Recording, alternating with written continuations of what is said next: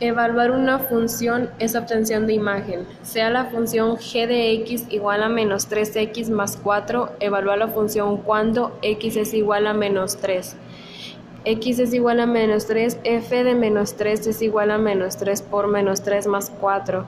F de menos 3 es igual a 9 más 4, f de menos 3 es igual a 13. 13 es el resultado final.